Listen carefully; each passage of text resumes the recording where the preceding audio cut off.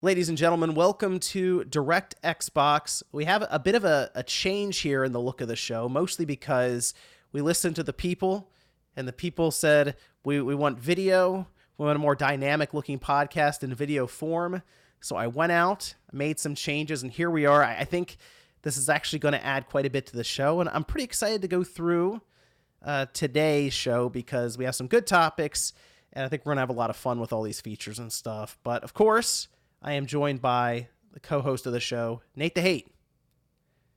Yes, it's almost a relaunch of sorts here for the show with this new branding. And as you said, we have a lot to go over this week. It has been a very exciting week for the world of Xbox. We had a new release this week from Microsoft Internal Studios, and a lot of news came forth this week. So a lot to go over. Yes. So you can, of course, see there, spawncastnetwork.com.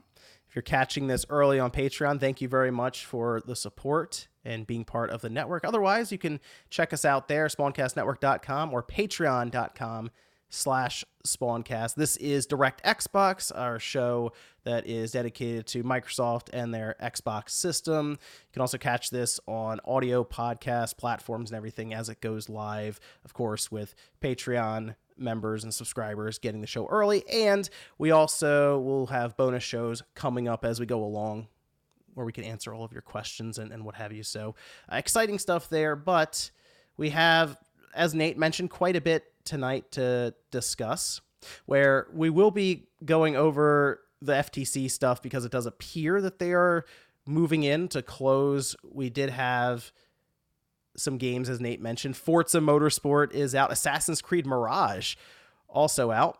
And we had some stuff to talk about with Game Pass, Microsoft in Japan, Hideo Kojima. So why don't we start though at the top here, Nate? I did want to at least recognize this because I think this is, of course, big for FromSoft since they are on this level of, we kind of expect this sales figure from them now when they put out their typical Souls games. And that is that Sekiro has crossed the 10 million mark. And Nate told me something that I had to kind of double take at. Nate, you go ahead and confess. Yes, I have not yet played Sekiro. That's kind of mind blowing, to be honest. I mean, 10 million sold. It is a very good game. It's a different kind of Souls game. People have said it's more of a rhythm game. I tend to agree. I played through it, beat the boss at the end. The achievement did not pop, and I have not gone back and beat it again Are you because sure you beat it? I mean, I saw the credits and everything, and no dice, no achievement. And So I've you, been sitting here with, I have the save file right before the boss. I've been sitting there with it. And I'm like, the problem is I got away from it. If I go back to it now, the boss will just destroy me. I have to like relearn the game again. So I might do that just to get it. But I've been sitting here looking at it since, really since it came out because I went through it pretty quick. But I recommend it. I think it's still an awesome game. And maybe it'll end up in Game Pass, Nate. You can play it then. yeah, if it comes to Game Pass, I'll definitely give it a look. I am a big fan of FromSoft games. Recently played through Armored Core. It was a fantastic game, probably one of the best games of 2023. And I'm still going through Lies of P. So I'm definitely a fan of those Souls-like games, but Sekiro is just one that I didn't give a look when it originally launched. And if it does come to Game Pass when the ABK Microsoft deal is complete, definitely will be a day one download for me and give it a look and see how it is.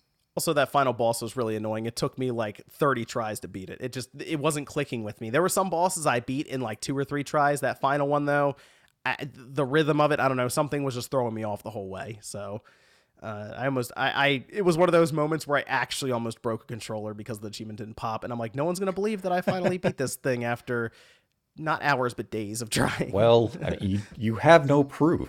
I know. I maybe I will do it just because I am like that stubborn gamer who will play through a bad game just to play through it.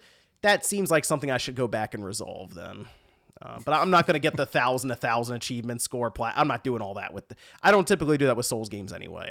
I get in, I get out. So Yeah, you really have to be an exceptional Souls game or a player to really go for the platinum. I thought about going for the platinum in Demon Souls. I think I'm just 3 trophies shy of it. oh wow, okay. But they're kind of the tedious ones where you have to get all the miracles, you have to get all the rings, And I don't want to play through the game 3 or 4 times so I have enough of the boss souls to then make into the miracle spell. I was like, I just can't do that. And even with Armored Core, the game encourages you to replay the game multiple times. And you want to get the S rank on all the different mission types. And as much as I did enjoy the game, I just can't see myself replaying the game 3 or 4 times solely for the achievements. It's definitely going to be a game I pick up again in the near future once the upcoming release schedule kind of lightens up. But there's just too many games to play right now for me to replay Armored Core for a third, fourth, or fifth time to see all the missions, get all the different type of, weapons and armored cores and such. But yeah, Sekiro, definitely something I'll give a look once the day comes, if it comes to Game Pass, that is. Okay. Let's shift our attention over to Japan with Xbox because of course, we did see Microsoft, Phil Spencer, Sarah Bond. They were in full attendance at Tokyo Game Show. They were meeting with different fans there. They were, I'm sure, talking to all kinds of publishers and developers. I'm sure quite a few backroom deals that we didn't hear about as well. But they were actually talking about things like big budget Japanese releases from Microsoft, seemingly working to fund some of these projects. And in fact, during an interview, they were asked about Japanese creators being part of Microsoft Game Studios, as Phil Spencer said, of course, referring to Tango Gameworks and saying you can count on it when discussing big budget Japanese games, similar, or at least in the same vein of a Blue Dragon or a Lost Odyssey. You think, Nate, do you think we'll actually see that, or is this just kind of like marketing speak, posturing a bit, that kind of thing? I think it might be a blend of the two. Because what his statement was by saying, like, yeah, we're going to see some of those internal Japanese games in the vein of Blue Dragon and Lost Odyssey will be true because we know they're partnered with Hideo Kojima. We know you have Tango Gameworks. So, yes, we will have Japanese developed first party games coming to the Xbox in the future. Now, what does that mean in terms of genre type and prestige? That remains to be seen. We know what Tango can do. They started off the year exceptionally strong with Hi-Fi Rush, and then they brought Ghostwire Tokyo to Xbox a few months later. And now we're eagerly anticipating what their next game will be. And we really don't know much about what Kojima's project is going to be, how it's going to look, how it will play, but it's Hideo Kojima, so you definitely have attention on it, and you have that bit of wonder of what can he deliver as an exclusive Xbox game. But beyond that, we're really left in a world of unknown. Will Microsoft further seek out acquisitions in the Japanese market to bring into first party studios? Or are we strictly talking about these two, studios for the Japanese support from Microsoft? So the statement, while true, I think it is a bit of posturing just to cater to that Japanese audience that they were speaking to, given it was Tokyo Game Show, to say, hey, we are going to make games that cater to your market, while also giving the Western audience something to look forward to with, Hideo Kojima. And I would say Tango is pretty well respected now in all markets. But you do have that bit of concern now that Shinji Mikami has departed the studio, and you have to wonder what is the future for the studio in terms of leadership and even direction when it comes to games. Yeah, I wonder if he's talking about Tango Gameworks specifically as basically a studio within Microsoft. And that seemed to be the real question was, hey, you're going out to Square Enix, you're going out to Sega, and you're basically buying their games and putting it on your service. But when does the actual Microsoft studios, when do they start creating those kind of games? And can you do that? I mean, Phil Spencer's saying, yes, we can do that. Can they, though? That's kind of my thing. Would they put those kind of resources in to make that happen? Or would they look to even buy a studio that's native to Japan and bring them on board? I mean, Tango Gameworks kind of just came with Bethesda, right? Mm-hmm. That just sort of was there. It's like, okay, cool. Will they make that kind of a move and go do that? Like, I know Mistwalker has changed a bit, but I mean, would they at least partner with them and work on something like a spiritual successor to Lost Odyssey, or just a new JRPG or something? That's my big question. That's kind of the prove it moment there, if they would do something like that. Yeah, it's hard to say right now because the Microsoft of today is very different from the Microsoft that was during the Xbox 360 generation that actively sought out those types of Japanese games, Blue Dragon, Lost Odyssey, Ninja Gaiden. And now we're in that Microsoft era where they seem to be more, I don't want to say risk adverse, but they want to cater to a very specific audience, though they are trying to expand, especially with the Japanese audience. And that's where you have Sega, Atlas, Square Enix, all those deals being made to say, we do have the games that cater to you, and we're willing to go out and spend to make this a reality. But there's a huge gulf of difference between going to Sega or Square Enix and making a Game Pass deal versus investing hundreds of millions of dollars into actively developing a game exclusively for your platform, or contracting a studio like Mistwalker or even Bandai Namco and securing a Tales of game as an exclusive, because they did that during the 360 generation as It's well with Tales of true. Vesperia, and they also had Eternal Sonata as a exclusive for Oh, what quite about some Infinite time. Undiscovery? They were Yeah. on fire in that early 360 generation. Yeah, they were a very ambitious company at that time because they knew they needed that worldwide audience and they were willing to spend. Now, with Game Pass as their, pretty much their focus, maybe they return to that thought where they say, we have to invest as heavily as we can to really reach that worldwide audience. So, if they could contract a company like a Mistwalker again and secure a meaningful exclusive from them, it would do wonders for the Xbox name and really put their brand in, the minds of the Japanese audience as well as Western gamers who cater to those style of games, because Japanese RPGs and really any Japanese developed game definitely gets a lot of attention in the Western markets, sometimes more so than in native Japan. I'm sure Microsoft is looking at this and having those types of conversations. It's just a question of, if they're having the conversations now in the second half of 2023, when would this really bear fruit? At the end of the generation? Could this Yeah, be them probably. sowing the seeds for the coming generation where they could have stronger support? Because right now, they've definitely made advances. Having Persona on the Xbox is nothing short of miraculous. And you've seen virtually every Yakuza or Like a Dragon game come to the Xbox or Game Pass. And that's where Microsoft is really making advancements and bettering their relationship with prominent Japanese companies. I think they could go out, maybe even just grab something really quick like Fantasian that would kind of give them a leg up a bit because it's not on other systems. But they do need to start working out some stuff more in house, I would say, if they really want to get serious. But Tango Gameworks, I'm sure, has something going right now. I feel like Microsoft, after seeing Hi Fi Rush, that's the moment where you back up the truck. So I'd like to think that they did that. And you're right. We'll see at the end of the generation at this rate how long it takes to make a game nowadays. But I Yeah. I would like to see them take another shot with Mistwalker, even as a partnership thing, just to see if they can they can produce something. I mean, close to Lost Odyssey was really cool, but it went under the radar. But if they produce something unique like that, then maybe they work to bring them in and actually buy them, like acquire them. Because Mistwalker, I'm Mhm. sure, is a studio that's pretty consistently living on the edge. So they would probably be Yeah. psyched to be comfortable in terms of financials and the ability to be more Mhm. creative in general with providing for Game Pass. Yeah, knowing how Microsoft is a very hands-off company when it comes to the studios they acquire, that could be a good fit for a company like Mistwalker if they are looking to be, actually acquired. And now with the news with Platinum Games and Hideki Kamiya Mm. parting, you have to wonder, will Microsoft go to Kamiya and potentially offer a contract to give him a studio or even just bring him in? Because there is a little friction with their relationship going back to Scalebound, so maybe it is an impossibility.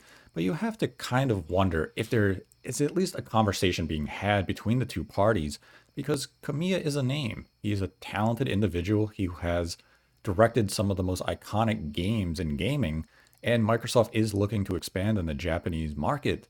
So if the two could come together, that could potentially be a power play for Microsoft, but it is a high risk, high reward type scenario. You could bring him on and he may never produce anything of note.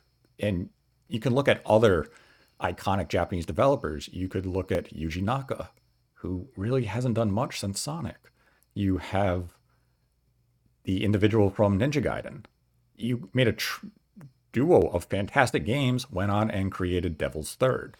So will Kamiya continue to produce quality, or is he really just a name you would bring on for recognition and then kind of have that back fear of maybe his better days are behind him? Is the door open for Scalebound then? If they bring Kamiya in-house and it isn't like, oh, we're gonna contract this out to you and we'll see you in 3 years and check up on you. If they brought him in-house, basically own internal studio, he ran and everything, do you think Scalebound could come back?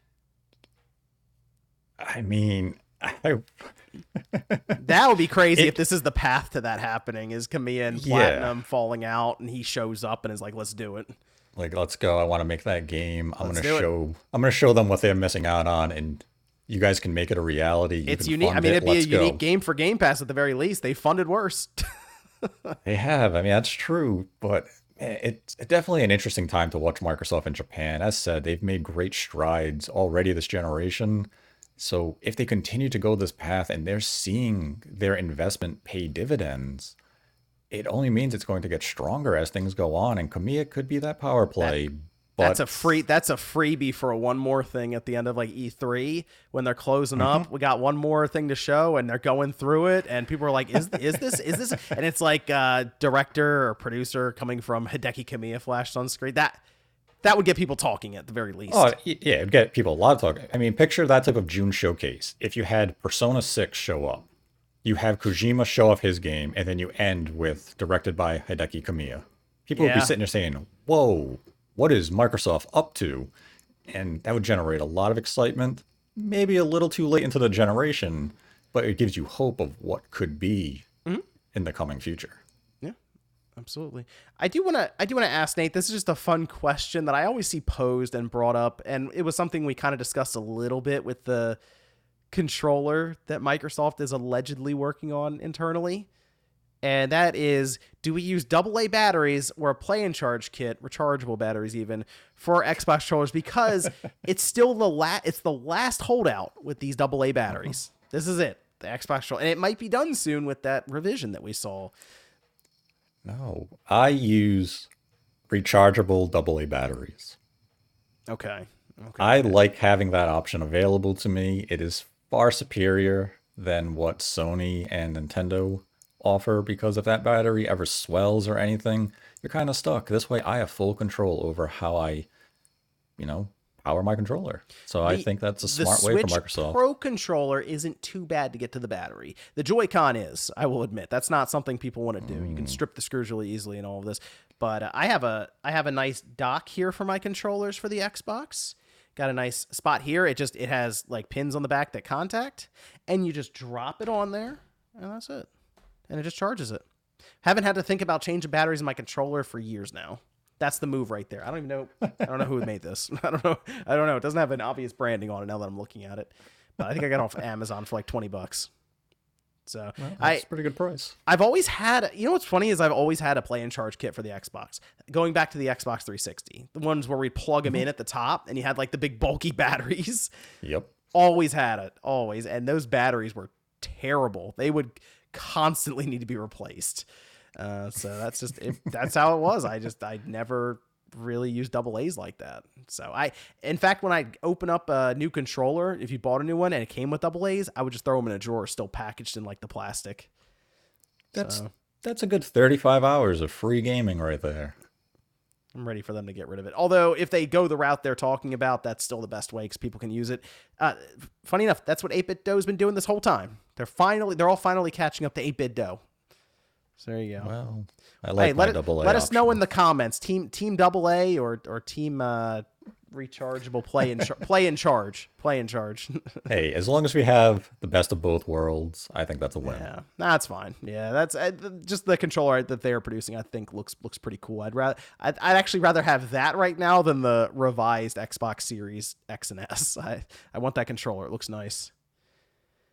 Let's move over to Microsoft expecting to close the Activision Blizzard deal, and this news actually broke right at the end of this week, where apparently things are going smoothly with the CMA. They're looking to get this. They got like the pre-approval from them, which to me basically was them signaling, hey, go ahead and start getting all your stuff in order, signed, dotted, because we're going to approve this thing. And, as soon as that comes through, Microsoft's closing this thing. And apparently the 13th is what the latest report is pointing towards. So I'm curious, Nate, what do you think the following month looks like after that deal closes? Well, one, thank God it's finally over. Yeah, Because although the FTC apparently is going to try to break this thing up. I think it's a terrible idea. I think it's a waste of their time and money. Well, taxpayers' money, their time. But they're going to try. I think it's very difficult to rip Activision Blizzard away from Microsoft after it's been approved basically globally. Mm-hmm. Yeah, I mean, this has been a talking point for such a long period of time now that it really just became mundane and repetitive. But finally, light at the end of the tunnel. As for what we're looking at in, the month or so immediately following this acquisition being made official, there could be a lot of changes. You will likely see within that first 4 to 8 weeks, Activision games being added to the Game Pass backlog. Is it one massive drop? I would say if I were them, I'd want to give it a little bit of breathing room where I would do a significant drop at the start, the first half of the month, maybe another one at the second half, and then another one in the following month, kind of space things out.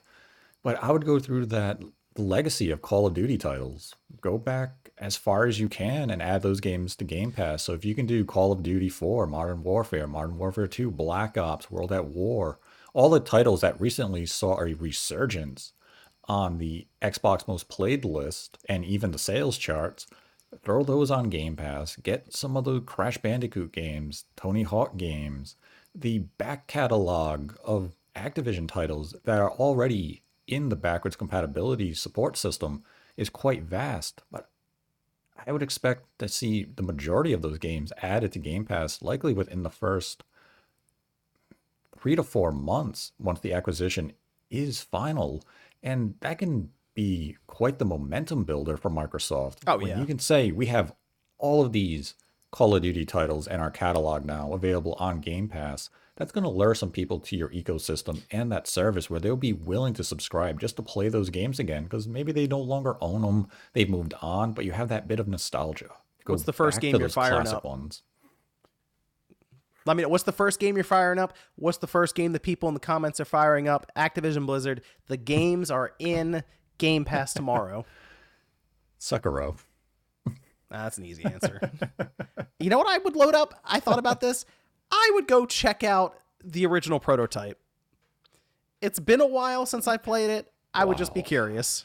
I'm like, I haven't played that game at all. I have fond memories of it, and I'm prepared to ruin all of them. So I want to go back and just see if it's aged at all, like well or what's going on here.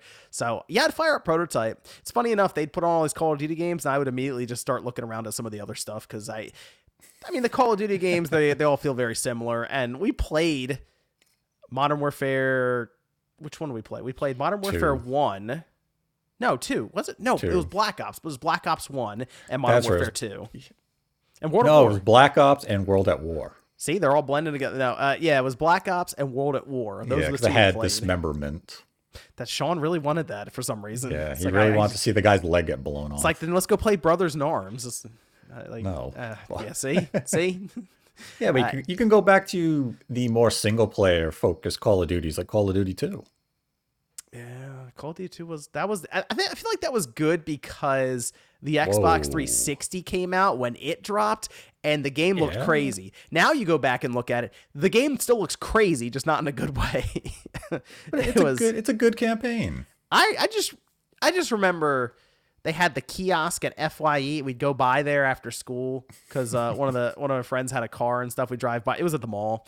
We drive by, and you'd pick up the controller, which the 360 controller was still new to us, and it's gonna sound really weird just for the younger kids. It was wireless, and that was mind blowing because we were so used to having cords with our controllers for the GameCube and the PS2 and the Xbox. Right? You had like those terrible Logitech ones where you had to have something plugged into Oh this. yeah. Yeah, but like the 360 controller felt futuristic. And then you know what you do? You go up there, you get the controller for Call of Duty 2, and you throw a smoke grenade, and everyone would just be like, this looks amazing. There's smoke flowing from it. Yeah, that smoke effect was pretty advanced back then. And I mean, when you look at the 360 launch in retrospect, Call of Duty 2 was one of the highlights. You still had Dead or Alive, you had Project Gotham, you had Quake 4, Yeah. which is not on console backwards compatibility or Game Pass, but it is on PC Game Pass. So there's technically nothing preventing it from coming to Xbox now because all the licensees are under Microsoft control. Well, hold on. Does Microsoft fire up their backwards compatible team again? If I'm Microsoft and I can, I guess, reallocate the resources back to the team, I would. Because Oh, wow, okay. how many games now are no longer under any, legal issue? Could you technically bring some of those Project Gotham games to, backwards compatibility now? Because remember, they sold the studio to Activision. Oh, that is weird. That's right. Oh, that's strange. You feel like there is a lot they could do. I almost wonder if the team is then working on, honestly, just working on the next, like their path forward for the next system or setup or something at this point. So I mean, that's the thing. They have likely moved on, but you have to wonder if this does, present any new possibilities. And if it does, you as Microsoft have to take a look at it and say, okay, this may be worth our time to reinvest and bring these games to the services backwards compatibility, because they're going to come into possession to a lot of IP. And I guess you have to look at how many of them aren't currently available on backwards compatibility, like a Quake 4. But if you can make it a reality, do it, and then you include it in Game Pass, all of a sudden, I mean, overnight, you could, in theory, add hundreds of games to Game Pass. Yeah, I feel like they get all that, as much of that as they can done just ahead of the holidays and advertise it. I think that'd be big for them. So Yeah, it's going to be interesting. It's going to be interesting. And you have such an easy marketing tagline of just every Call of Duty available right now on Game Pass. Yeah, that is pretty easy. That is just say, hey, look at all these Call of Duty games. They're all here. It's the home of Call of Duty. That's it. Yeah. You just do a quick sizzle reel trailer showing each one dating back to Call of Duty 2 and just boom, boom, It's boom, the home boom. of Diablo. Yeah, you got Diablo 2, Resurrection. The home of Overwatch 2. Okay, maybe you don't put Overwatch 2 up there. Nah, we can forget about that You one. just push that one off to the side. You subscribe and we won't tell you about Overwatch 2. But there's a lot of stuff they can include on that service. I mean, Bethesda, when they added the Bethesda games, that was a big deal. But Activision is going to dwarf that. I should have looked up the original prototype trailer. Some of these old trailers I'm finding are like extra crunchy. Well, I mean, it was a different era of gaming. It really was. Marketing was a little more edge. All of them are like on IGN. They're all like 12 years old. It's crazy to look at. Oh, here it is. This is the... Some didn't age that well. What? It's in 7. Oh my gosh. Okay. Maybe this might not go how I'm like picturing in my mind, like looking at this. I don't know. We'll see. This looked good back in the day. It did. I just remember when you would shoot all like the tentacles around you, like it just explode and just hit everyone all at once. That was really cool. Well, oh man. Wow, this is crusty. Look at this. Hey, I'm downloading it day one. Look at the movement of the character. Why is it so stiff? Day one. Are you sure? I think you had some people saying, "Oh yeah, I'd like to do that day one." Now they're watching this footage. They're like, "Never mind." Oh, what was that? Why would you put that in the trailer? What happened to that poor guy? Why did he just get completely plastered against the wall? All right, Nate, why don't you tell us about your Starfield wrap? Your Xbox, Microsoft sent one over to you to try out. You've had some time with it. You've reviewed it. What are your thoughts on it?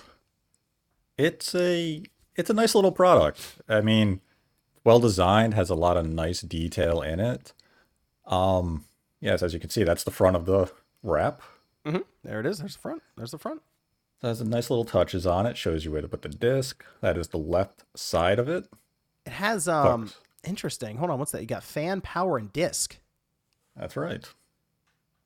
Oh, it like tells you It tells you internal the power supply. specifications of the Xbox Oh, Series X.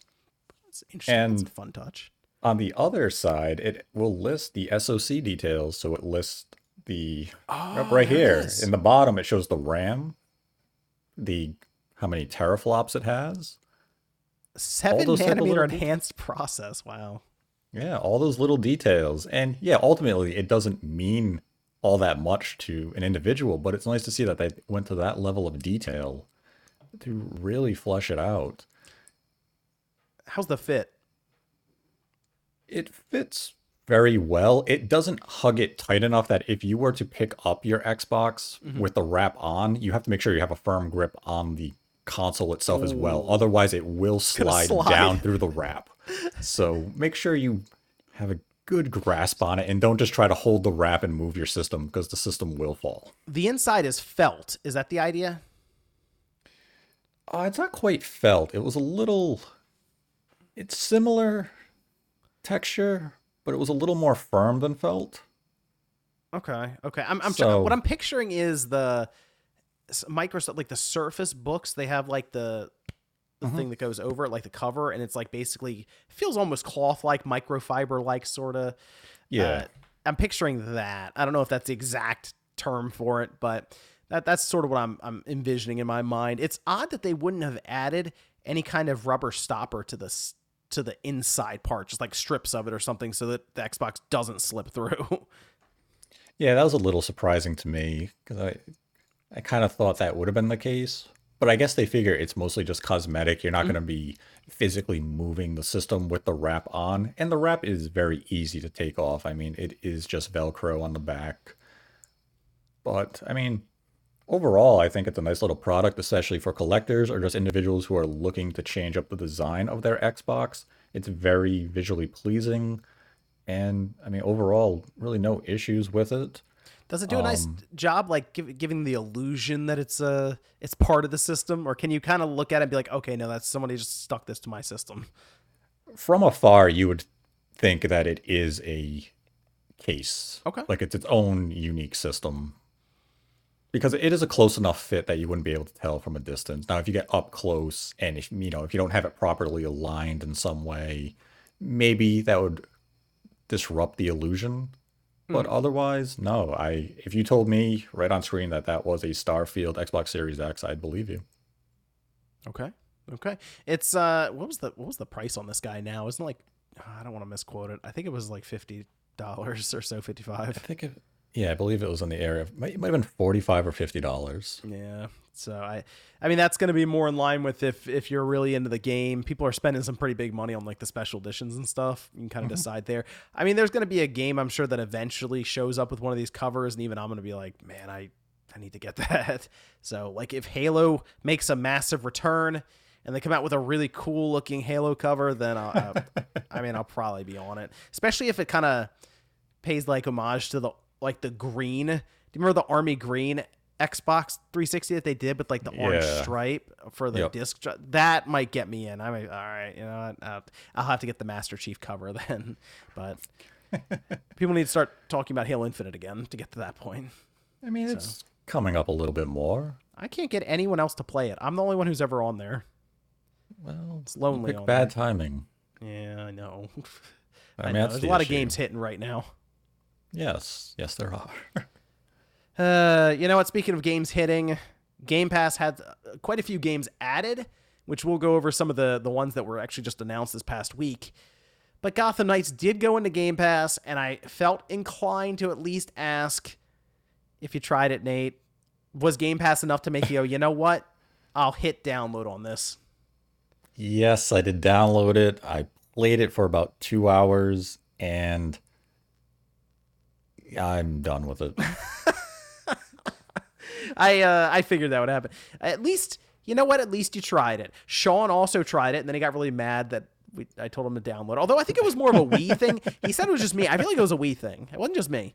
But yeah, I can yeah. see what the game is trying to do. I think there's a good idea there. They just didn't get to it with proper execution. The Bat bike is not fun to ride. You do wheelies on it. Popularly Yeah, that was likable about the brand. only cool thing you could do. And Well, it's just not that fun to ride. The combat has absolutely no impact. The AI was really non-existent. It I just don't see it's a significant downgrade from going from the Arkham trilogy to this. yeah, no, I would agree on that. Absolutely is. It I don't know if did this start as something other than this, like what I don't know, this weird deep RPG, almost like a mobile phone kind of game progression stuff, or did they have something else in mind and halfway through they're like, we got to change this because it does not feel like something I would have expected them to produce. No, I mean, there's so many little issues that really detract from the overall experience. And even the UI with the HUD, there's so much stuff that it's trying to direct you towards. And it's just not very engaging. And when the combat isn't that fun, there's just very little reason to stay invested in it. And even when I was doing some of the detective scenarios, why do I have to hold down the button to keep the AR scanner on? Why can't I just hit it, enable it, do my search, and then hit it again to deactivate it? Why do I have to hold it down and then move?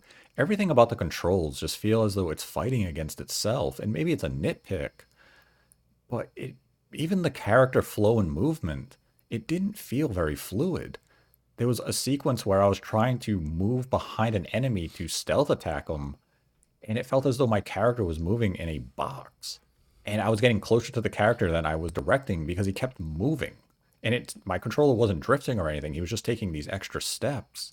So, I mean, maybe it's more fun in co-op if you decide to play it, but really it just feels like one of those games that it's fundamentally flawed. That even playing with friends, it's not going to address those issues. You just have more fun playing it because you're probably talking, you're bullshitting with each other while playing the game. And that's what makes it fun more than the game itself is an enjoyable Then you gotta experience. find people who play it. That's the other problem. That's not easy. uh, I Oh, I don't know. That's unfortunate. Well, good news though. The next game from the Batman universe we have to look forward to is Suicide Squad. So, you know, good news. I get. It can't be worse than Gotham Knights. I don't. I mean, I don't think. Although, who knows? I We'll mean, see. it can't, that's the thing. Like, I don't think Gotham Knights is an outright terrible game. Hmm. Like, I think there's something there that could be enjoyed. They just didn't go the proper path to make that a more realistic reality. And it's a shame because a co-op Batman game with this cast of characters should have been phenomenal. And I don't know if they just tried to do something more ambitious than was necessary, or they really had no vision for what they were doing, and that's why we ended up with this mediocre product.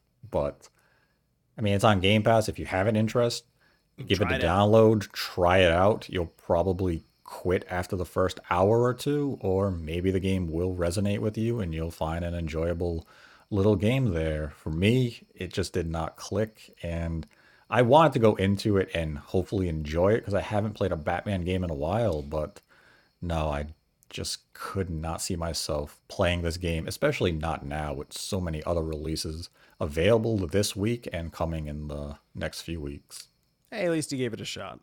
There you go. We did have some other games though that were announced for Xbox Game Pass with timing and what have you. So let's go through some of the games that were announced. Warhammer 40K Dark Tide, that is already out, and I downloaded it. Might check that one out. We'll see. Forza Motorsport, of course, is out October 10th. It's currently in like that early access period where you pay a little extra to get in. We have From Space on October 12th, and then Like a Dragon Ishin is October 17th. That's kind of exciting because we just had that kind of announced at Tokyo Game Show, and it's less than a month from when they announced it there.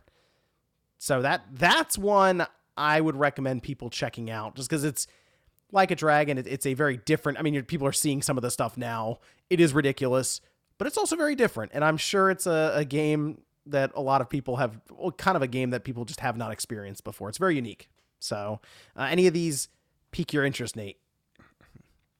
I will be playing Like a Dragon when it comes out in, I believe, what is it, 10 days? Yeah, 10 days. Yep. Yep, so I'll be playing that, and that'll probably be the only You're not and gonna now it's try. game for Well, Game no, you're Pass. gonna try Dark Tide with us, right? Still have to download it, but yeah, I'll give it a try. It's 53 gigabytes. That's not too bad. Yeah, it could be worse. It's funny we say that now with these games, the Yeah. sizes of them. What? It's 53 gigabytes. Who cares? Give that a Yeah, download. 5 years ago it was how big is it? 60 gigs. Like, oh my god, Yep. Now I'm it's like, not downloading that. that's nothing. Yeah, I'll be ready in 10 minutes. Yeah.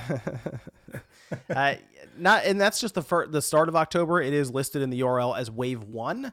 So I'm expecting some other announcements probably in the next 2 weeks leading up to, probably leading up to Like a Dragon Ishin. They'll remind people, and then they'll also drop like the next 2 weeks worth of different games. So, and I do know, of course, we're coming up on something like Persona 5 Tactica. That's going to be part of it. So it's Game Pass keeps on rolling. Keeps on rolling.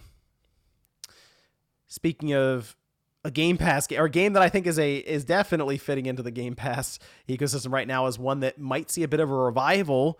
Redfall. It got its 60 FPS update finally. Hey, it's not that bad. Actually, 6 months.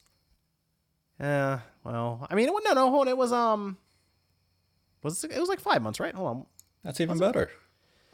Is it? I mean, that's something that should have been there at the start, because they also added some other stuff when it comes to enemy density, stealth takedowns, seemingly a lot of fixes to try to make the game just presentable in the first place.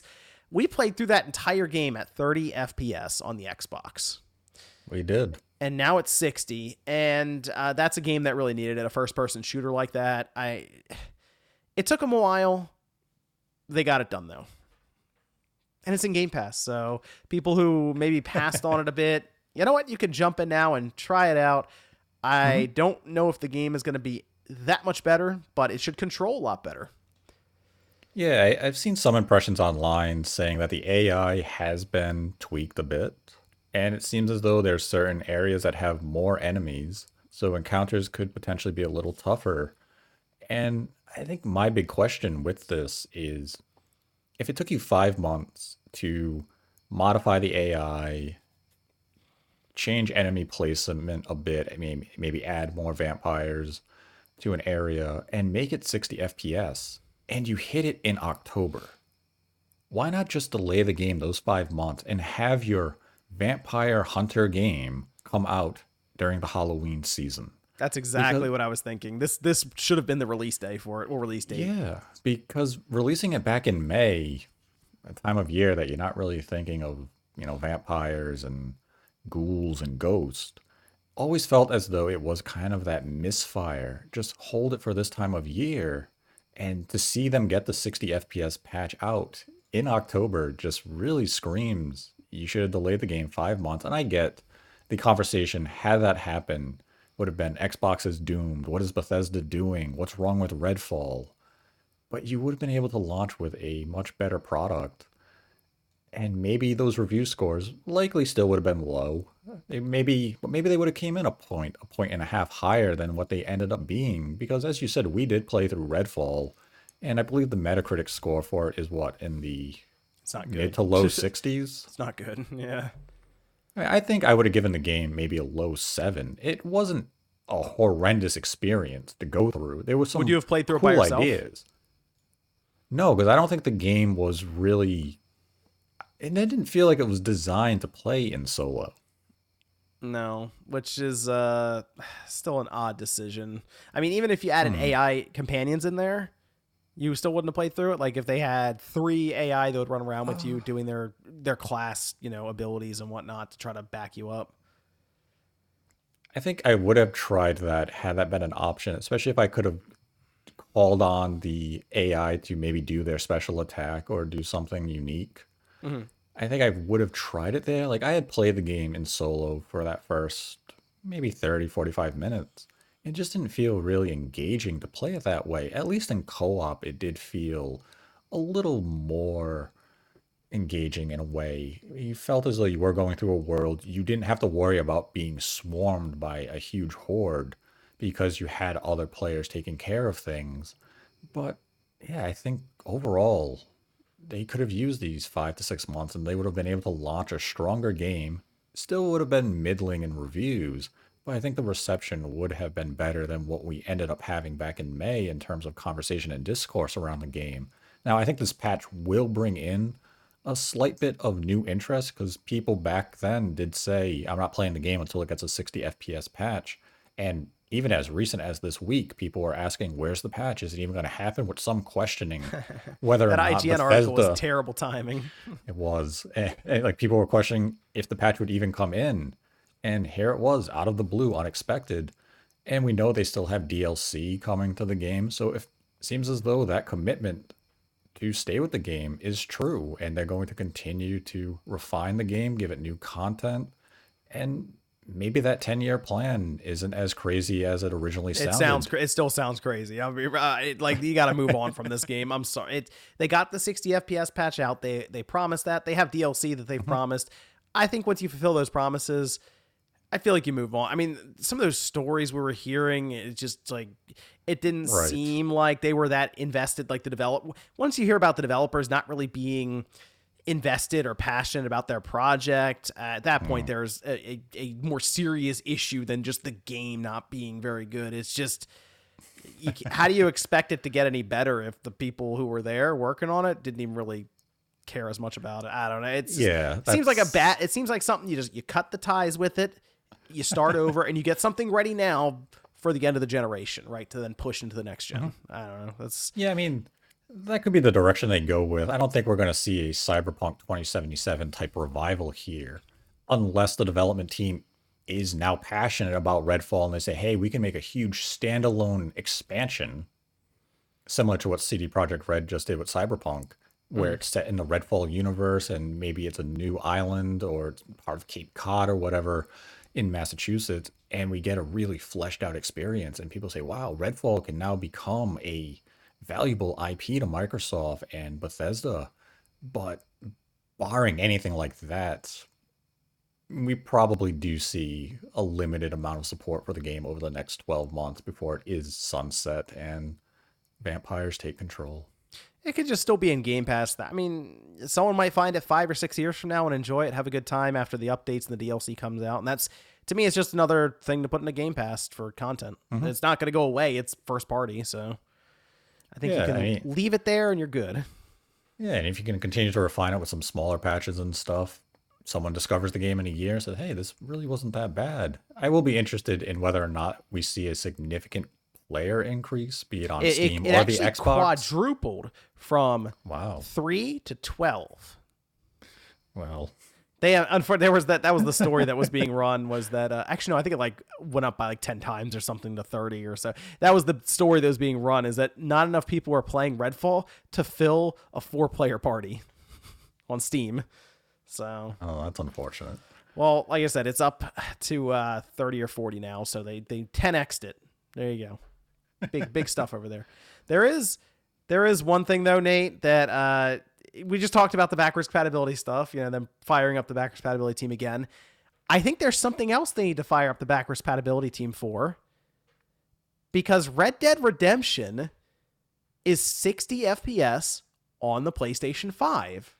And this is working apparently through the, PS4 backwards compatibility, because it is, I believe, 60 on PS4 Pro, if I'm not mistaken. MVG did mention that. So the PS5 version appears to be the best one right now for the Red Dead Redemption remaster. And I will say the studio behind that, they specifically ported, right, for the Switch and the PlayStation. They didn't have to touch the Xbox version, if I'm not mistaken. Right? Yeah, that's right. Yeah. And yeah, the reason that it was believed that they only did Switch and PS4 was because you can't play the PS3 version via backwards compatibility on a PlayStation 4 or the PS5.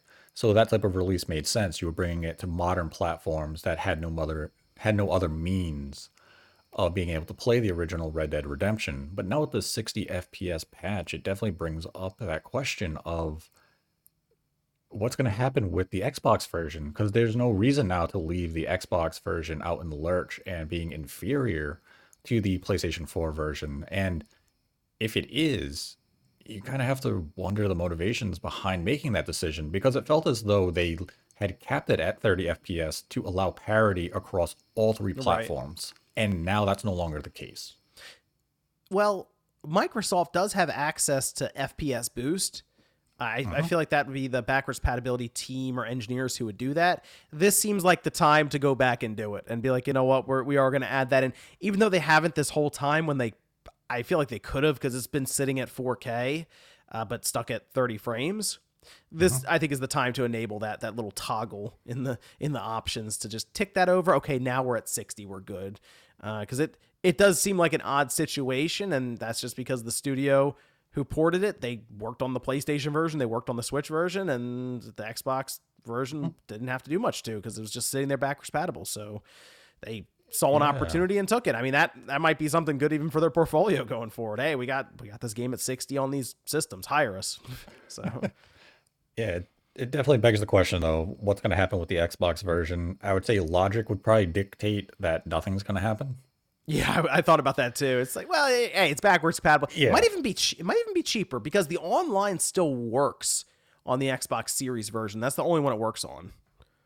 So you got more content for a cheaper price, but inferior frame performance.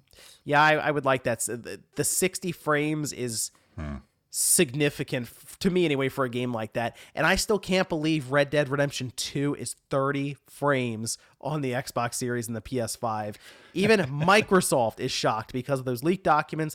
They thought there was a next-gen version. So it's not just me or anyone else out there who are caught off guard by this. Microsoft themselves were as well. So Yeah, this is definitely an interesting thing to see how it plays out, because there's going to be questions. Questions are going to go to Microsoft. They're going to go to Rockstar and Take-Two of what's happening here, and I'm gonna be curious to see which of the three have an answer. Because if you're Rockstar, you probably default to, well, that's just a backwards compatible version. We didn't release a native version, and then you say, well, you have to field. Microsoft has to field your questions. Microsoft is going to say, what? who knows? Like, I don't know if there's a good answer they could give there. Ideally, yeah, they go back to the backwards compatibility team and they enable FPS boost. Because you kind of have to wonder whether or not there was conversations about that release and Microsoft. And if the idea was we are going to patch in 60 FPS on the PlayStation version eventually, that certainly that would have been something Microsoft would have had interest in when it came to the backwards compatible version on the Xbox Series X of the original release, because I don't see them wanting to pass that up and being able to flaunt and market that type of feature on their platform as well, because now essentially Sony has exclusively the best running version of Red Dead Redemption 1. Well, what if we get a 60 FPS patch for the Switch? Then if I'm Microsoft, I'm going over to Rockstar and Take-Two saying, you're making a native version of this for our platform as soon as possible. Man. And come on, like, why did you not do this for us originally? That would be wild. That would be wild. And that's why when the original release happened, the idea of parity made a lot of sense to keep it at 30 FPS, but now parity is out the window. So you really have to question a lot of these intentions and motivations behind the release, and why is Microsoft now out all alone in the rain? I'm hoping that was a random out of nowhere announcement, so it's possible we could get something very similar for the Xbox. FPS boost. Hey, we've worked with them. We figured it out. You just toggle it on. You're good to go today. So that's what I'm hoping to see. So we are also looking forward, as we'd mentioned, some of the support from Microsoft in Japan. A certain game that has been announced somewhat. I mean, it's just basically like, hey, we're doing this. Hideo Kojima, his Xbox game that was announced during that E3 from Microsoft, where he just kind of showed up in a video feed and just said, yes, I'm working on it. It's something I have wanted to do for a while. The word was he had partnered with Google to make it for Stadia. Stadia's gone now, so we went to the next place would be Microsoft, because it's going to leverage the power of the cloud. Phil Spencer was asked, though, that was another part of that interview with the Lost Odyssey Blue Dragon talk, and he basically said he's working on it. We will put him in the spotlight when he's ready to talk about it. And part of this, Nate, I've wondered, is this going to be such a weird game that they don't want to necessarily want to talk about it until they can actually show it? Like, sit down, maybe even play a bit of it. Like, I feel like Kojima's going to do something really weird here with their cloud servers. Yeah, I think it's a game that you really have to show up and illustrate exactly what the game is doing and what its ambitions are. I don't think you can really walk out with this type of title and do a Death Stranding style marketing of what is it? How are we playing? What exactly is happening with this game? It worked well for Death Stranding, but I don't think you can repeat it here. You have to have a clear vision of what this title is, how it's using the cloud, how the player is going to be, interacted with. And if that concept of being able to send emails to the real world you from the game is indeed something that he's still going to utilize, you have to explain all of these features and why they're so essential to the gameplay experience.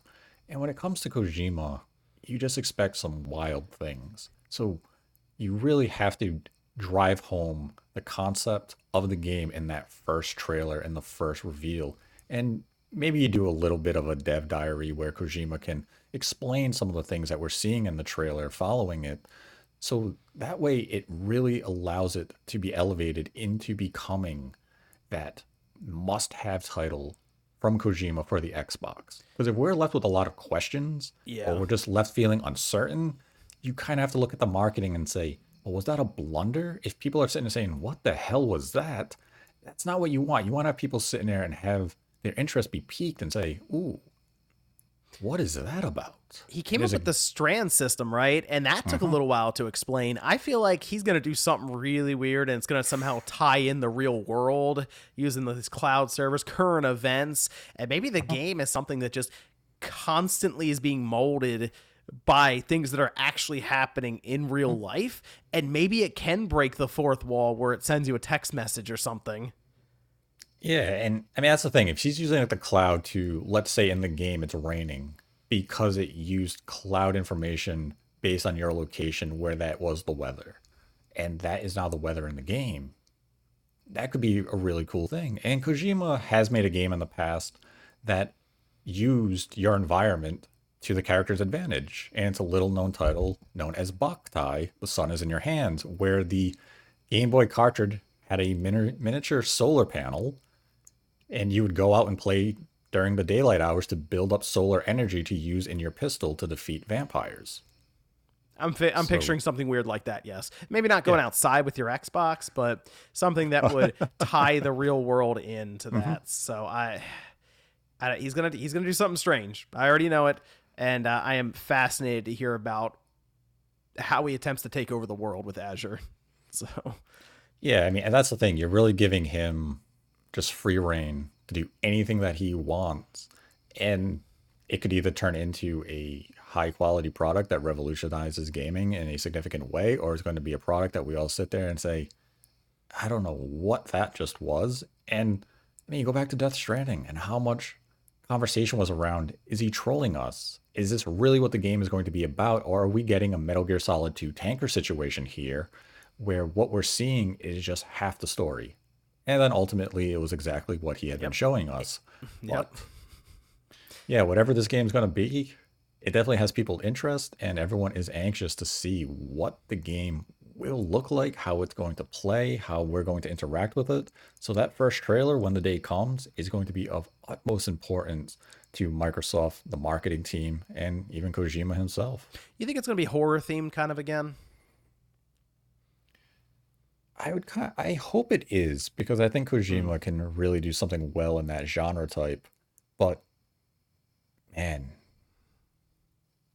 I'm also kind of scared of what he could do with, the power of the cloud, horror games, if it actually interacts with you directly in life. I mean, he attempted to send a message with like Death Stranding, like the Hmm. like basically banding together to reconnect. And then Yep. with Death Stranding 2, he's saying, should we have reconnected in the first place? I don't necessarily think that's going to bleed over into this project. I feel like this is a separate one. But he does like to do kind of that commentary on what he's observing in the Hmm. real world as this is happening. You go back and play through Metal Gear Solid 2 now, especially towards the end of that game with some of the plot points that are explained and stuff. It's little concerning how close he was hitting there with that. So I wonder if he has observed certain things And the thing that I was kind of wondering, because he would have the power, like the cloud stuff that can basically keep up real time with stuff going on in the real world, if he's observed the reliance on not only technology but social media, and if he That plays could into be that. an yeah, that could be an angle that he takes because that would fall into the kind of that horror genre, AI computer taking over the Mm-hmm. world, HAL, Space Odyssey type of vision, and Kojima could do something really grand in that type of, in that genre. But one thing is for certain, the first trailer we get will be a masterpiece because Kojima has never made a terrible trailer for even That's true. mediocre That's game. a good point. And Microsoft is starting to tie AI in now. Oh man, it's part of Windows, and everything's connected. Kojima could mess everything up. They could do a I'm here viral for it. marketing campaign. Yeah, they could. They Like the could. Xbox could also have some weird stuff going on around it. You don't know what's going on, and Oh, that that would be leads up to the cool. reveal trailer. That would be cool. Like randomly, people just like they pick Yeah. 200 people who they have data on that says that they have connected their Xbox account to Twitter, and they just randomly put this weird icon on their screen, and it just disappears and reappears at different points of the day and stuff. And they're like, I know it was there, I saw it, but whenever you hit the screenshot button, it's not there. And they just mess with people like it. That would be that'd be interesting. I hope they do that. That'd be fun. I miss that kind of stuff. They You used to you he used to do that kind of stuff back in the day. It's too hard now. Yeah, it'd probably leak and everyone would know about it the second it hit. You want to go back to the days of like the Halo 3 I Love Bees campaign. That'd be interesting if he would do that. People really want it to because they got to the point where they were trying to convince themselves that Abandon was something else, and it was somehow attached to Kojima. And like people, they really want to be Oh tricked God. without real like while trying to figure it out. I don't know. It's something that I feel like that is That some nostalgia was pull from back in the day that people still want to believe can be pulled off. Yeah, the abandoned thing was just a carnival of crazy I where know, but everyone was just forcing this connection, even though it was never there. And it all began because of the phantom pain and him having that fake Swiss guy in the bandages. And it was like, oh, it's really just a dummy head. And Kojima was behind it the whole time. So everyone's expecting him to do that weird, wild twist. But you can only do it once. Because once you unless set you that have the power of the expectation, cloud. well, that's a different tool this time, but Hey, it'll, they have the ability to send out an alert to everyone's phone at once. He'll do something crazy. yeah, that's the scary thing. What will Kojima do? Probably nothing as cool as we just speculated, but we can be hopeful. He'll start sending pizzas to your house at 1 a.m. Have it Hey, as long delivered as it doesn't straight come up. with pineapple, I'll be okay. It's all pineapple, not even sauce. That's a It's just true pineapple terror. and cheese. No, that's just going too far. Nate, I did want to ask you about something that's been trending more and more recently. Player counts through the roof. It appears that Cyberpunk has successfully completed its redemption arc because I'm quite impressed with the game now. I played some more of it just to go back to. I mean, I played through it. It's like 40 some odd hours to beat it one playthrough back when it first came out on the PS5. It is quite a bit better. Now, that doesn't necessarily mean that they changed significant amounts of like plot points or how the game necessarily played in the original vision. They cleaned it up quite a bit. I will give them that with the new update 2.0, and they have eclipsed 25 million copies sold. People seem really, really happy about this game now. I've also been observing that. It again, the player count's super high. Sales are driving up right now, and they also had the DLC that did pretty good in terms of reviews. But I can't remember, Nate. Did you play this game when it came out? I did. I played it on the Xbox One VCR.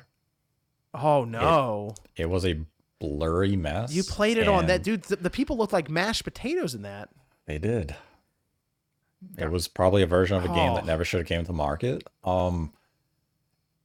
Even visuals aside, it wasn't a game that really clicked with me. I didn't enjoy the gameplay loop all that much. I could see where the game was trying to take things. It just never resonated with me. So now when I look back at it and see all the the positive reception, the game is getting the praise that the DLC expansion is getting, it did kind of interest me to re-download it and play it Mhm. on the Series X, especially with the next gen patch available. I haven't done it yet, just due to the release schedule of the Yeah, I'd current. recommend it, especially if your last memory was the Xbox One VCR.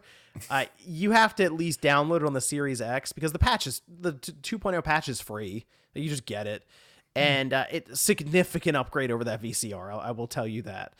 But I was looking at this and I was trying to think: is this the greatest redemption story in video game history? I mean, it's probably up there in the top three. I don't know if it quite hits the level of Final Fantasy 14. Yeah, that's true. They basically redid the entire game. Hmm. I mean, even No Man's Sky, that was a big one. This was. I'm trying to think of another game that got pulled from the PlayStation Store. Like in this regard Right. of we're getting too many. Hmm.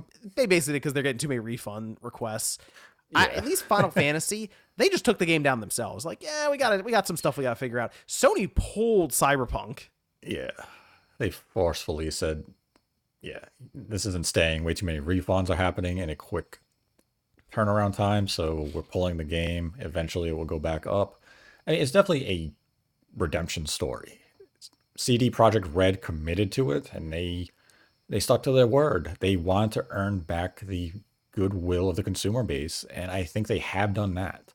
So when their next project is announced and is shown, be it a Witcher game or whatever their next project is going to be, I still would approach it with a little bit of caution just due to how Cyberpunk launched.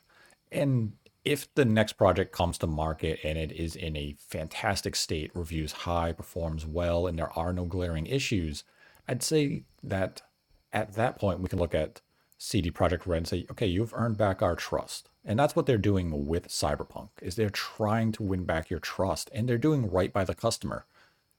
Just being able to do the free update on Cyberpunk on the next gen systems is an act of good faith.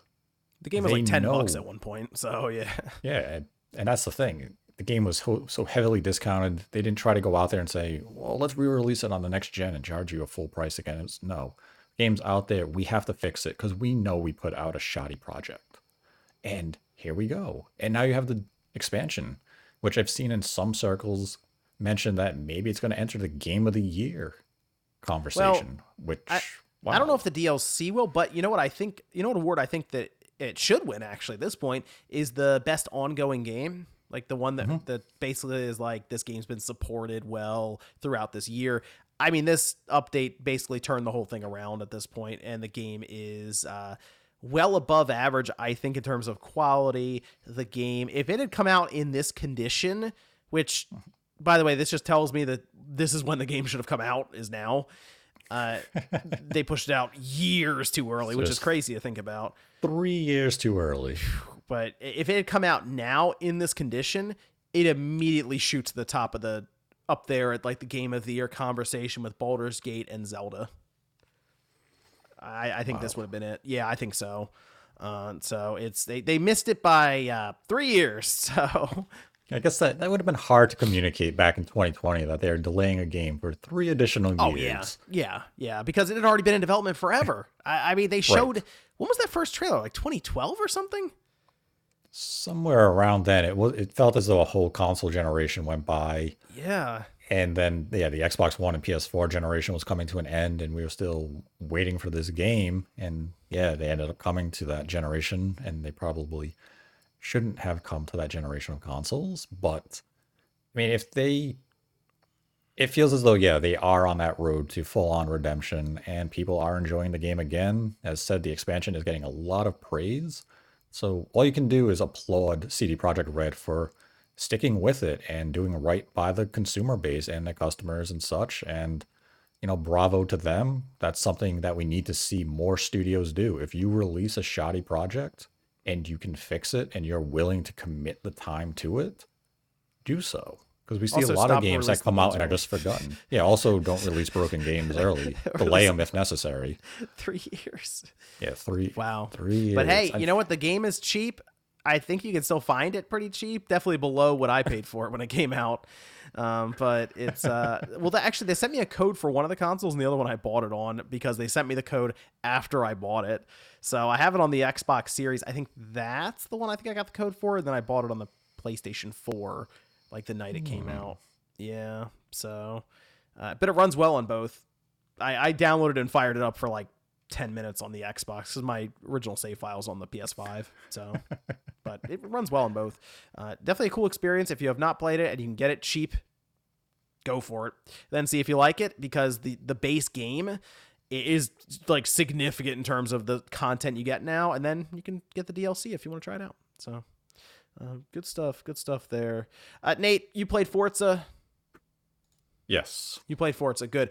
I played a bit of it, and I'll explain why when we get to that part. But you played it on the Xbox Series X. Mm-hmm. Okay. Yep. We did the preview for it, but playing off of that preview, what have your thoughts been on the full game, I guess, at this point, as you've been able to play it? Because we were kind of walled off in a little sandbox almost of content in that preview. The single player, I would say, it's fun, but it's mediocre in terms of offering. Okay. It's very sterile in terms of the main campaign.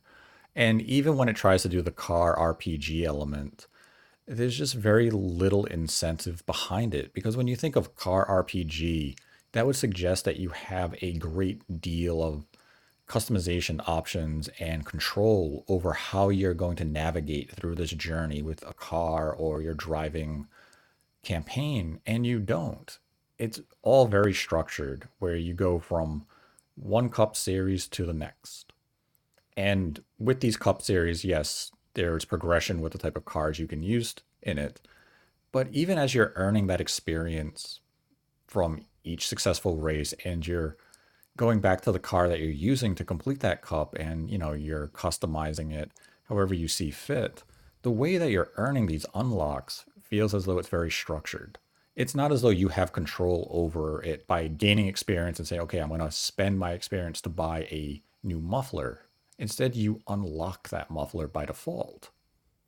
So you don't really have a lot of freedom in that sense, but it's the gameplay itself that's very strong. The racing is phenomenal. I love how, as I'm racing around the track, you do have those segment scores, which are between each turn. So between turn 1 and turn 2, you will be graded, and you get experience based on that.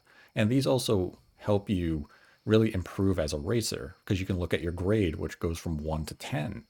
And when you decide to customize the game's difficulty, if you go to the highest difficulties, you have to nail every turn, probably to a grade of at least a 9, if not a 10, to really stand a chance against the higher AI.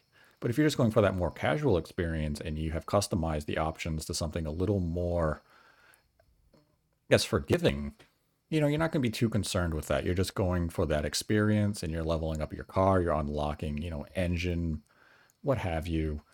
And then it's fine in that sense. It just becomes very, I don't want to say boring, but it just becomes very, again, sterile, where you're just moving race to race. And part of this is kind of amplified by the very limited selection of courses that the game features right now.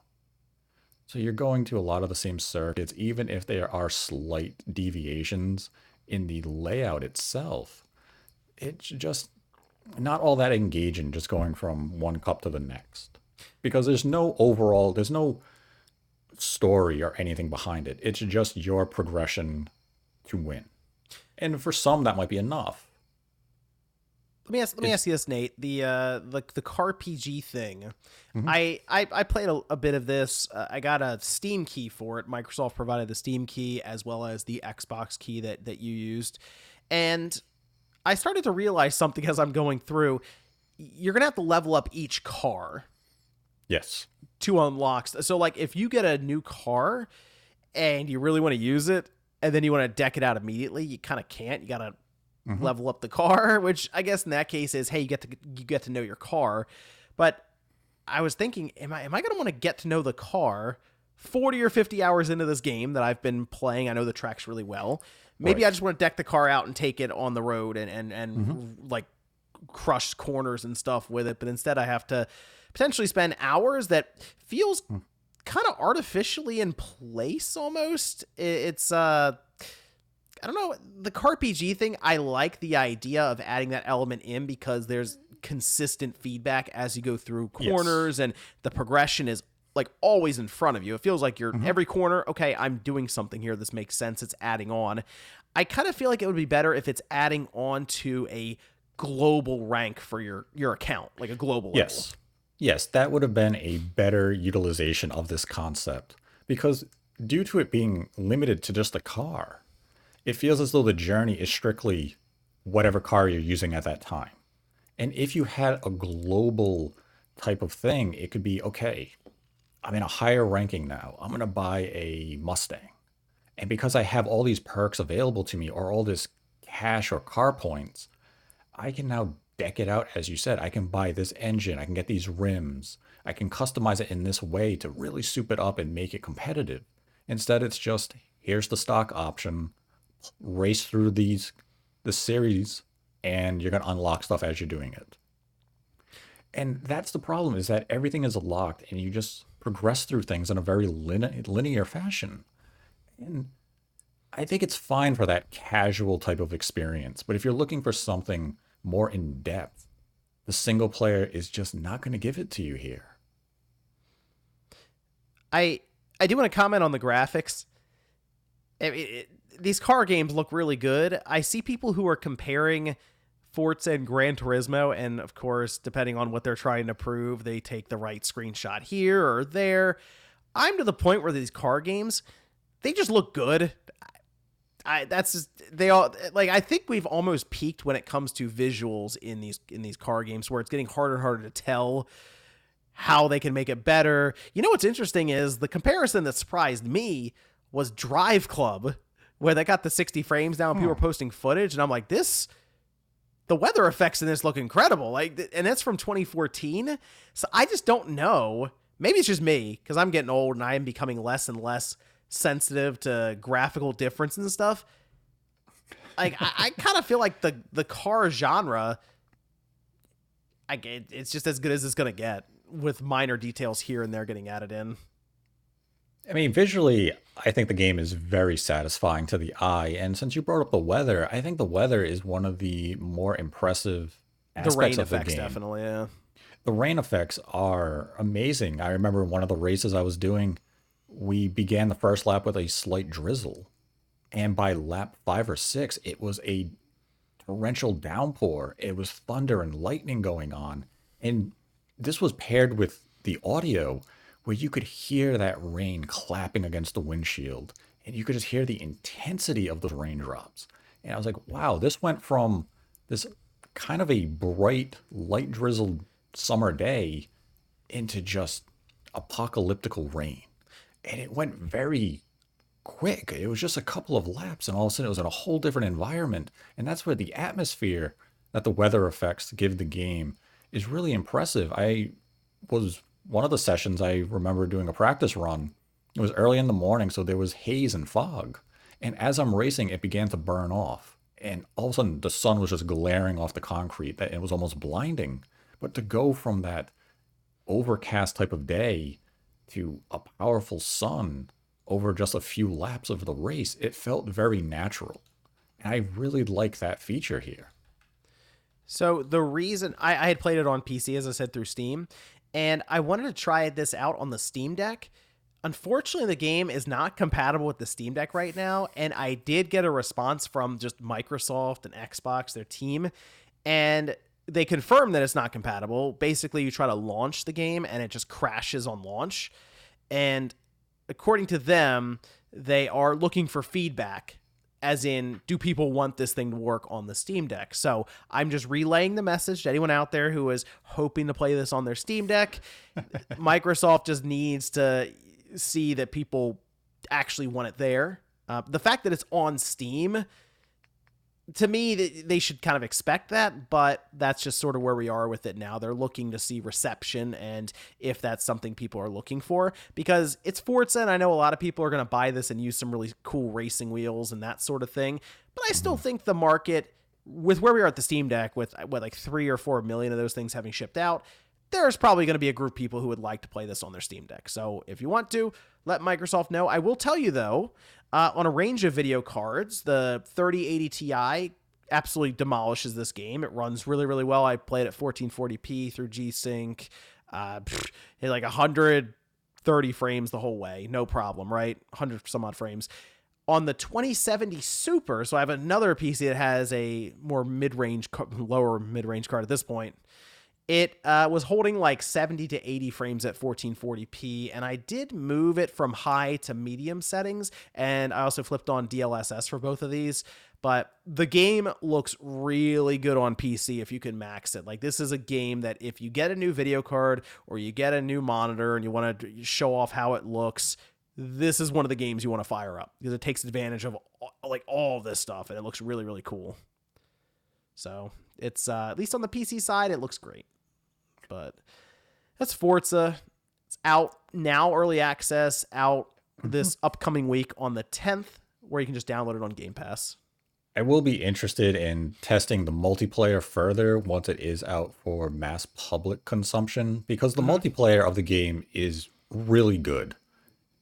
It's a little unorthodox, because what it is, it's a scheduled series of events, and you qualify to compete in these races. So each event is held, I believe it's around every 30 minutes, but there can be multiple events. I think there's about 15-minute intervals between those. But the multiplayer is really good. It also has a rival system where you can go on the courses and you compete against a series of ghosts, which you try to eclipse their time and you move up the leaderboards there.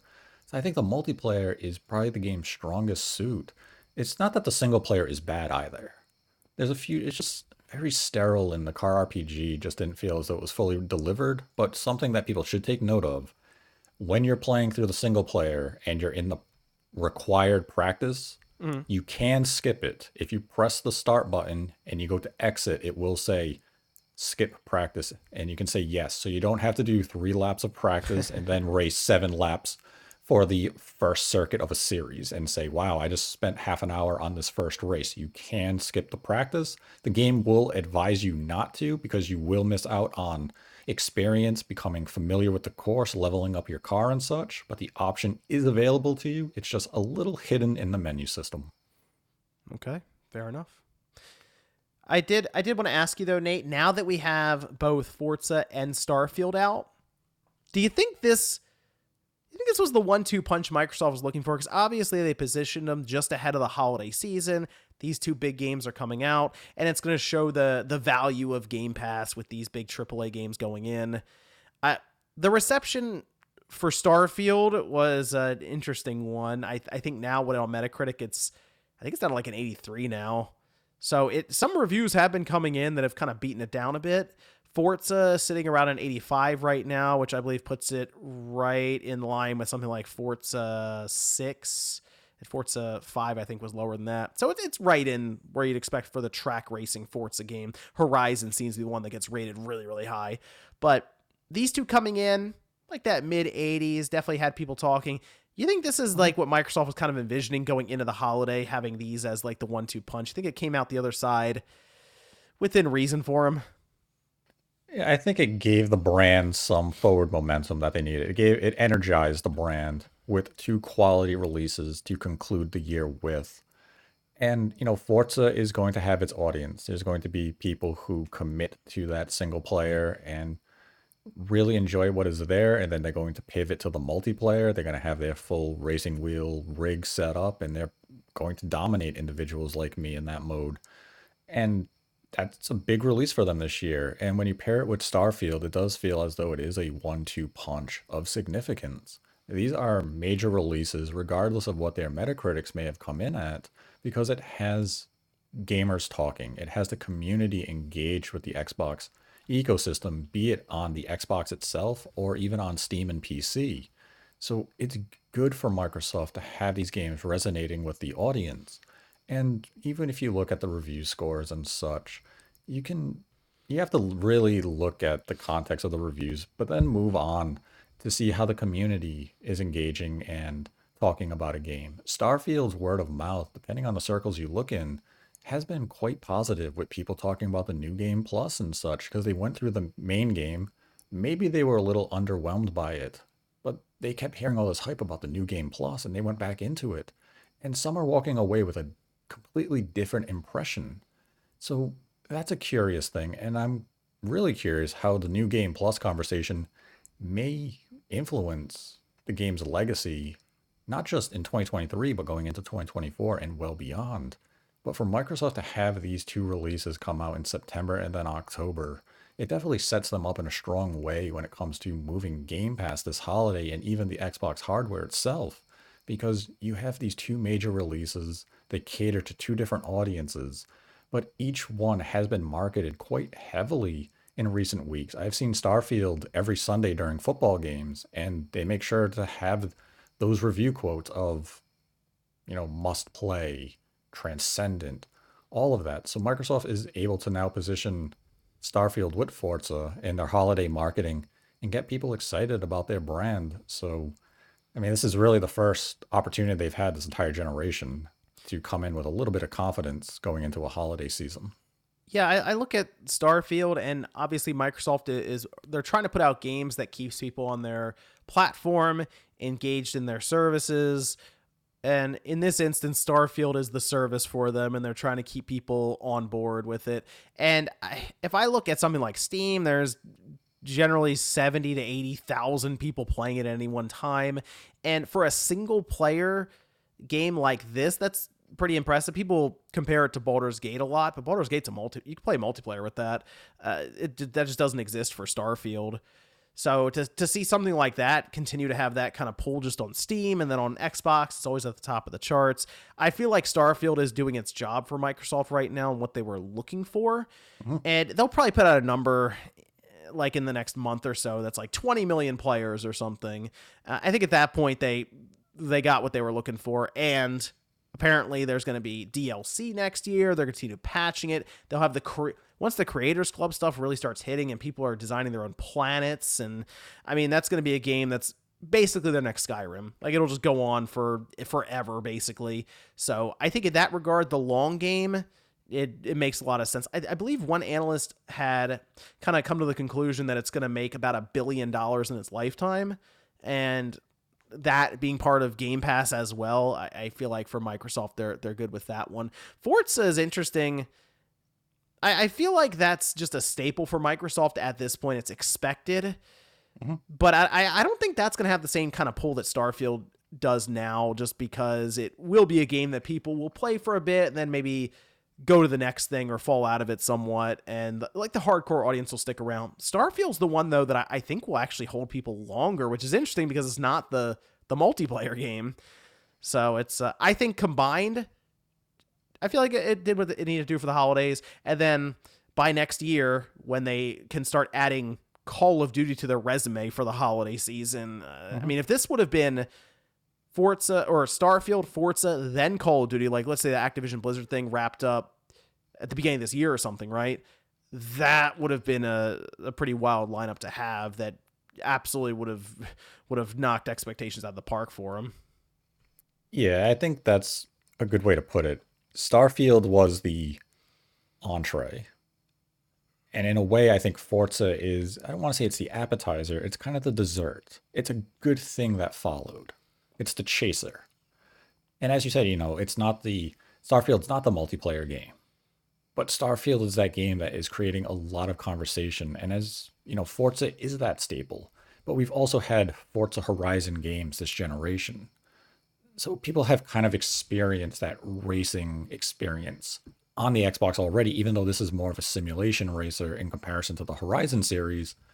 But because Horizon has more of that casual appeal, whereas Forza Motorsport is more for the simulation hardcore, racing enthusiast.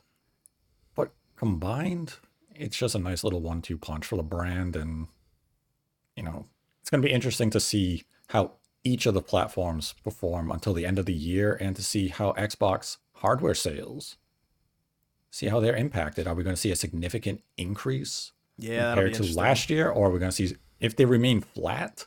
That's going to be a conversation to have when the time comes. But then we also have to look at the percentage of Game Pass. Did we see Well, an increase of they Game got to tell Pass? us. They got to tell. Here's the True. issue with this Game Pass situation, Nate. The numbers are about to be fudged big time because Game Pass Core is now part of the conversation, and that's just Xbox Live Gold being added in. They're going to show up probably at the start of next year. They're going to drop a 60 to 70 million number on us for it. And they're going to declare victory like that. Like, did it with Starfield. It's like, well, no, you just added the Xbox Live Gold members in, and then also added in, sure, some subscribers with Starfield and Forza, but it's not like it had that like 4,000% jump or something crazy, you know. Right. Whatever. It's not going to be how they're describing it necessarily, so it's going to be very hard to tell either way. But for them, and probably getting their bonuses that way, it's a good loophole. But consoles will be interesting. Console sales, because Microsoft has said that's the best way to get people into the Game Pass setup is through a console. So Yeah, so we're going to have to see those percentage increases in, Europe and North America in, let's say, in October, November, and December. If we see a sizable increase, then we can say, yeah, these two titles were exactly what Microsoft needed to get that shot in the arm and really get people to invest in their ecosystem. If it's flat year over year, I mean, that's a concerning conversation to have. Nate, did you get a chance to play Assassin's Creed? Yes, I played You did. about 4 hours so far. Wow. Okay. Good. Good. I didn't know if you'd have a chance to. This is good news. I am. I have to double check my time. 13 and some change. So like 13 hours, like 20 something minutes in is what my save file thing says. So I've been playing it more than I thought I would this quickly. And you go into this, I'm thinking old school Assassin's Creed. This is very close to Assassin's Creed 1 is what I'll say. They really pushed for it. But it's taking place in Baghdad. It's following Basim, who is from the Valhalla, Assassin's Creed Valhalla. Fortunately, I fell out of Assassin's Creed Valhalla. MVG, I'm sure, will tell me all about this character and stuff in the Spawn cast. He's disappeared a couple nights now, so I feel like he's lost in this game right now, but we'll find out on the Spawn cast. However...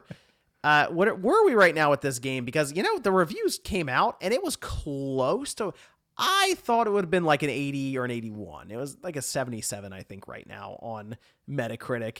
And what was weird to me, it was throwing me off a little bit.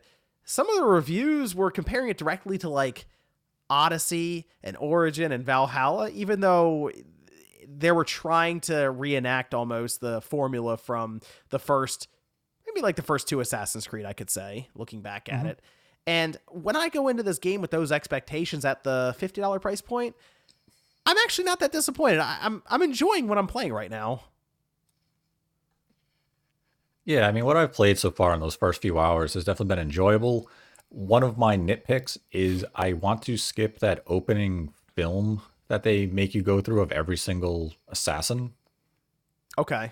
before the main menu comes up. I don't know why I have to sit through that 20-second sequence every single time I go to play the game. But the game itself, yeah, it's very similar to Assassin's Creed 1, maybe a bit to Assassin's Creed 2. There's jank. There's definitely jank in the game, yes. The combat system isn't the most refined combat you'll find in a third-person action-adventure game.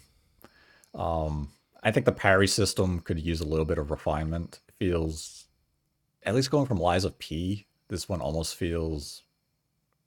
You talk about the window for when you pick. So in Yeah. combat, you have your attacks. Your attack is like your right shoulder button, and then you have your parry, which is your left shoulder button. And you basically, there are two different attacks that'll flash at you. One's like kind of this golden flash, and that's the one you can parry. The other one's red, and you just have to dodge out of the way from it. It's unblockable. And the parry window is kind of sloppy, almost. It's very odd. Like, it feels like it's a really big parry window when it wants to be. Yeah, it's very inconsistent because I wait for the character to flash, I hit the parry, and he missed. And then I Yeah. get hit. And then if I hit it sometimes too early, I parry. Yep. I have basically tried to do a lot of this in stealth, as I'm sure the game wants you to, but there have been times where I just break out and start annihilating everyone, just fighting. Like I just start swinging at everyone, and sometimes that's not my intention because the assassination button is the same as the attack button, and I have run into a case where I accidentally hit somebody in the face with my sword when I was just trying to assassinate them, and then they alert the person next to them, and it's a whole thing. But when it comes together correctly with the assassinations, it's pretty sweet. Like, it is pretty cool. It has the one button assassination, whereas before I think Odyssey was the one I at least saw through to like the late game, but man, the fatigue sets in like these Ubisoft games tend to, right? And you have to usually be like a certain level to get those kind of assassinations. In this one, you're just rolling through anyone. If you can sneak up on them, you shiv them and you move on. It's quick, right? It's how it used to be. And in that case, with the assassinations, I think the game is a lot of fun. Yeah, I mean, that's the thing. You could feel like an assassin again, where you are a badass, certified trained assassin. There's just those odd moments of jank where it's either the game isn't responding to the way, you're parrying, or maybe you miss the input to do the assassination by half a second, even though it's still shown on your screen. There have been a few situations I've been in where the game definitely wants me to assassinate the people, but I just can't. Or I'm walking down the street, and even though my notoriety wasn't that high, I'm being spotted by every single soldier patrolling Baghdad. And I'm kind of sitting, I'm like, come on, game, give me a slight reprieve from this, because this is kind of like overkill. I mean, I bumped into a character by mistake. Didn't pickpocket them or anything. I just bumped into them, and they alerted the guards, and all of a sudden I was getting shot from the towers with arrows. 3 guards were chasing me because I bumped into somebody. It almost felt as though it was a glitch at that sequence. But did you get... Okay, so Ubisoft sent the code for me. They sent you one as well? yes. Okay, did you get the Prince of Persia stuff to start with? No. Oh, really? You should have it. Hold on, you should have that in there. Did you get the deluxe edition or the standard? Oh, maybe I have the deluxe edition right now. They give you... Okay, so for anyone who gets the deluxe edition, they give you the Prince of Persia stuff. You have the dagger that slows time, and you also have the sword. Wait, it's really your dagger cool. slows time? Yes, if you parry, it slows time, and then if you kill them with the sword, it regenerates your health. Yeah, I don't have that. Oh, it's cool, and it looks like it, like when you're running around, because you also have like one of the charms, sand comes off of it. It's really, really cool. Yeah, I don't have any of that. Oh man, I feel bad. I just have the for you standard sword and dagger. It's actually a really cool effect, and it would have made me go, oh, you know what? I kind of want that deluxe edition, because this is like the only thing we have from Prince of Persia right now. And they did it. They also give you the outfit. You have the entire prince's like gear and everything. It's really cool. Yeah, I didn't get any of that, so Oh man, I'm missing out. Apparently, you got like easy mode going over there. It's pretty cool. I just like the look of it, which you can also change like the appearances to match up with the weapons you want to use and stuff. But Yep. it's neat. It glows. You can upgrade it further, and the dagger's really cool. That's something I did like from the deluxe edition. And if you're on the fence about it, it does look really, really neat. The game, though, I can kind of tell it's going to be shorter, which I'm fine. Well, it's relative. I feel like this is a game you could spend 20 to 30 hours in, and I'm perfectly fine with that. Assassin's Creed really wants to be this 100-hour game for some reason. I just don't think it needs to be. I feel like this length right now for the game is fine. You could see where you can spend more time with it, because they give you these contracts that they don't feel like they're very fleshed out in terms of story or unique events or anything. They have the Tales from Baghdad, which one that's really funny that people have been passing around social media is when you jump off, like, so you go to a tower and a kid's stuck at the top. So in my mind, we're going to climb to the top and then we're going to help him down, right? We're going to be like, okay, let me hold your hand. Let me help you down. Okay, let's do that. You jump off of this thing, right? Like normal. You jump into the hay. Like, watch this. Look how cool I am. And you slow time when you do it. You know, like you get the whole pose. You get out. And the kid's like, that was cool. He just goes, your turn. And the kid's like, what? He's like, yeah, just jump. Just jump. It's cool. The kid jumps, hits this hay bale super hard, right? And I thought they were going to do a swerve where they just broke their leg or something happened. He just gets out. And I'm like, what happens if you just missed the hay? I don't understand. What if you just missed? It was such a weird thing, and everyone's laughing on social media about it because it is ridiculous. But that was the only one that stuck out to me. One, I showed up, and the guy was like, I need to assassinate these two to get for like my hidden one trial. And you just help them stab 2 guards, and that's the end of it. So you get stuff.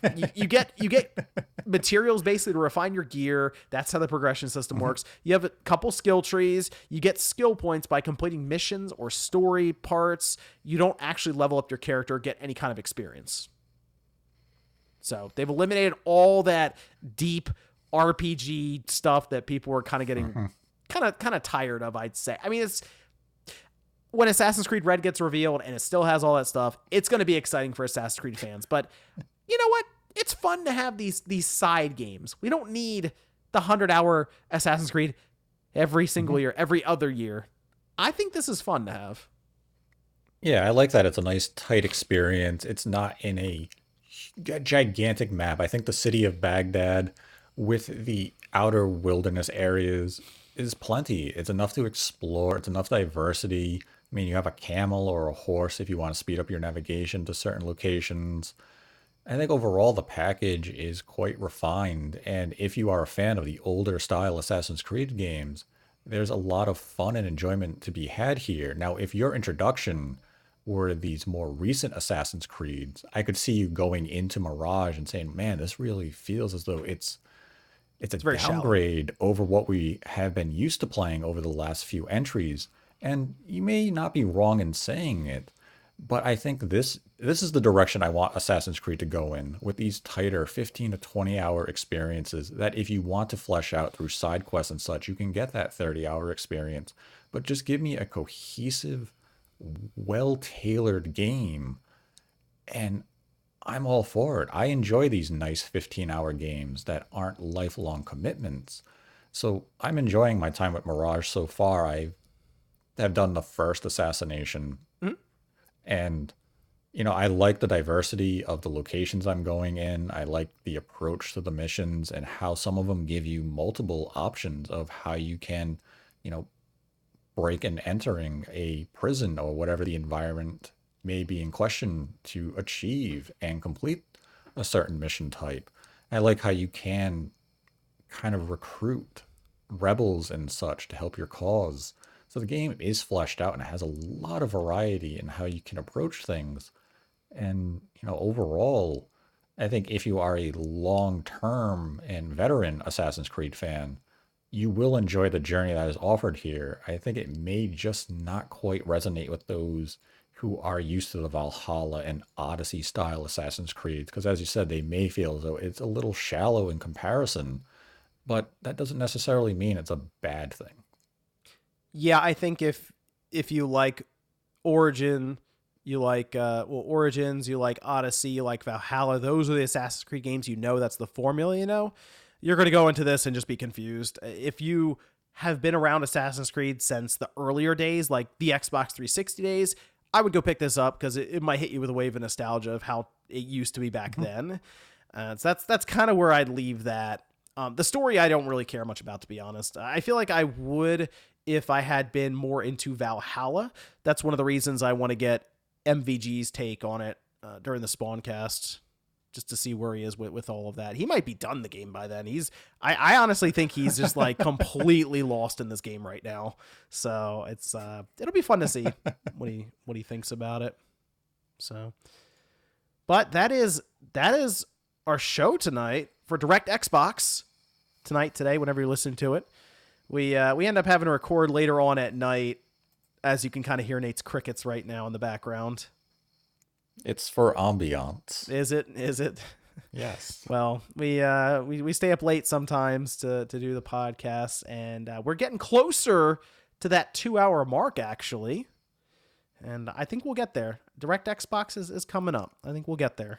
So it was fun though. I like the layout here too. Back on camera with it, having some fun stuff, putting up different videos and graphics and images. I think this is the move forward. But you got to let us know in the comments if this is a format you kind of like here with all this, because I'd have to continue the membership and stuff with them. But I think this is the move. So, anything else you want to add, Nate? No, I mean, you're a big fan of Forza Motorsport next week, Game Pass.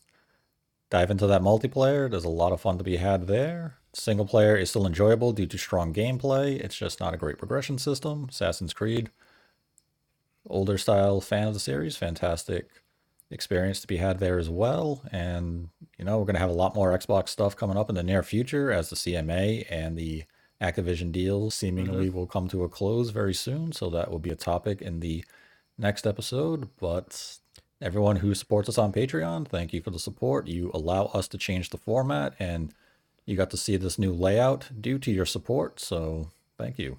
It's definitely due to the support. I will say that it's yeah, this service makes their presence known. I will say that, but it's worth it. I think it is. So this is gonna be the format going forward.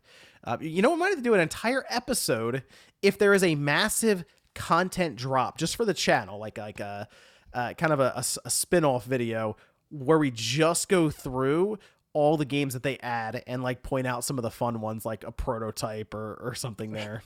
We might have to do that. It could be fun.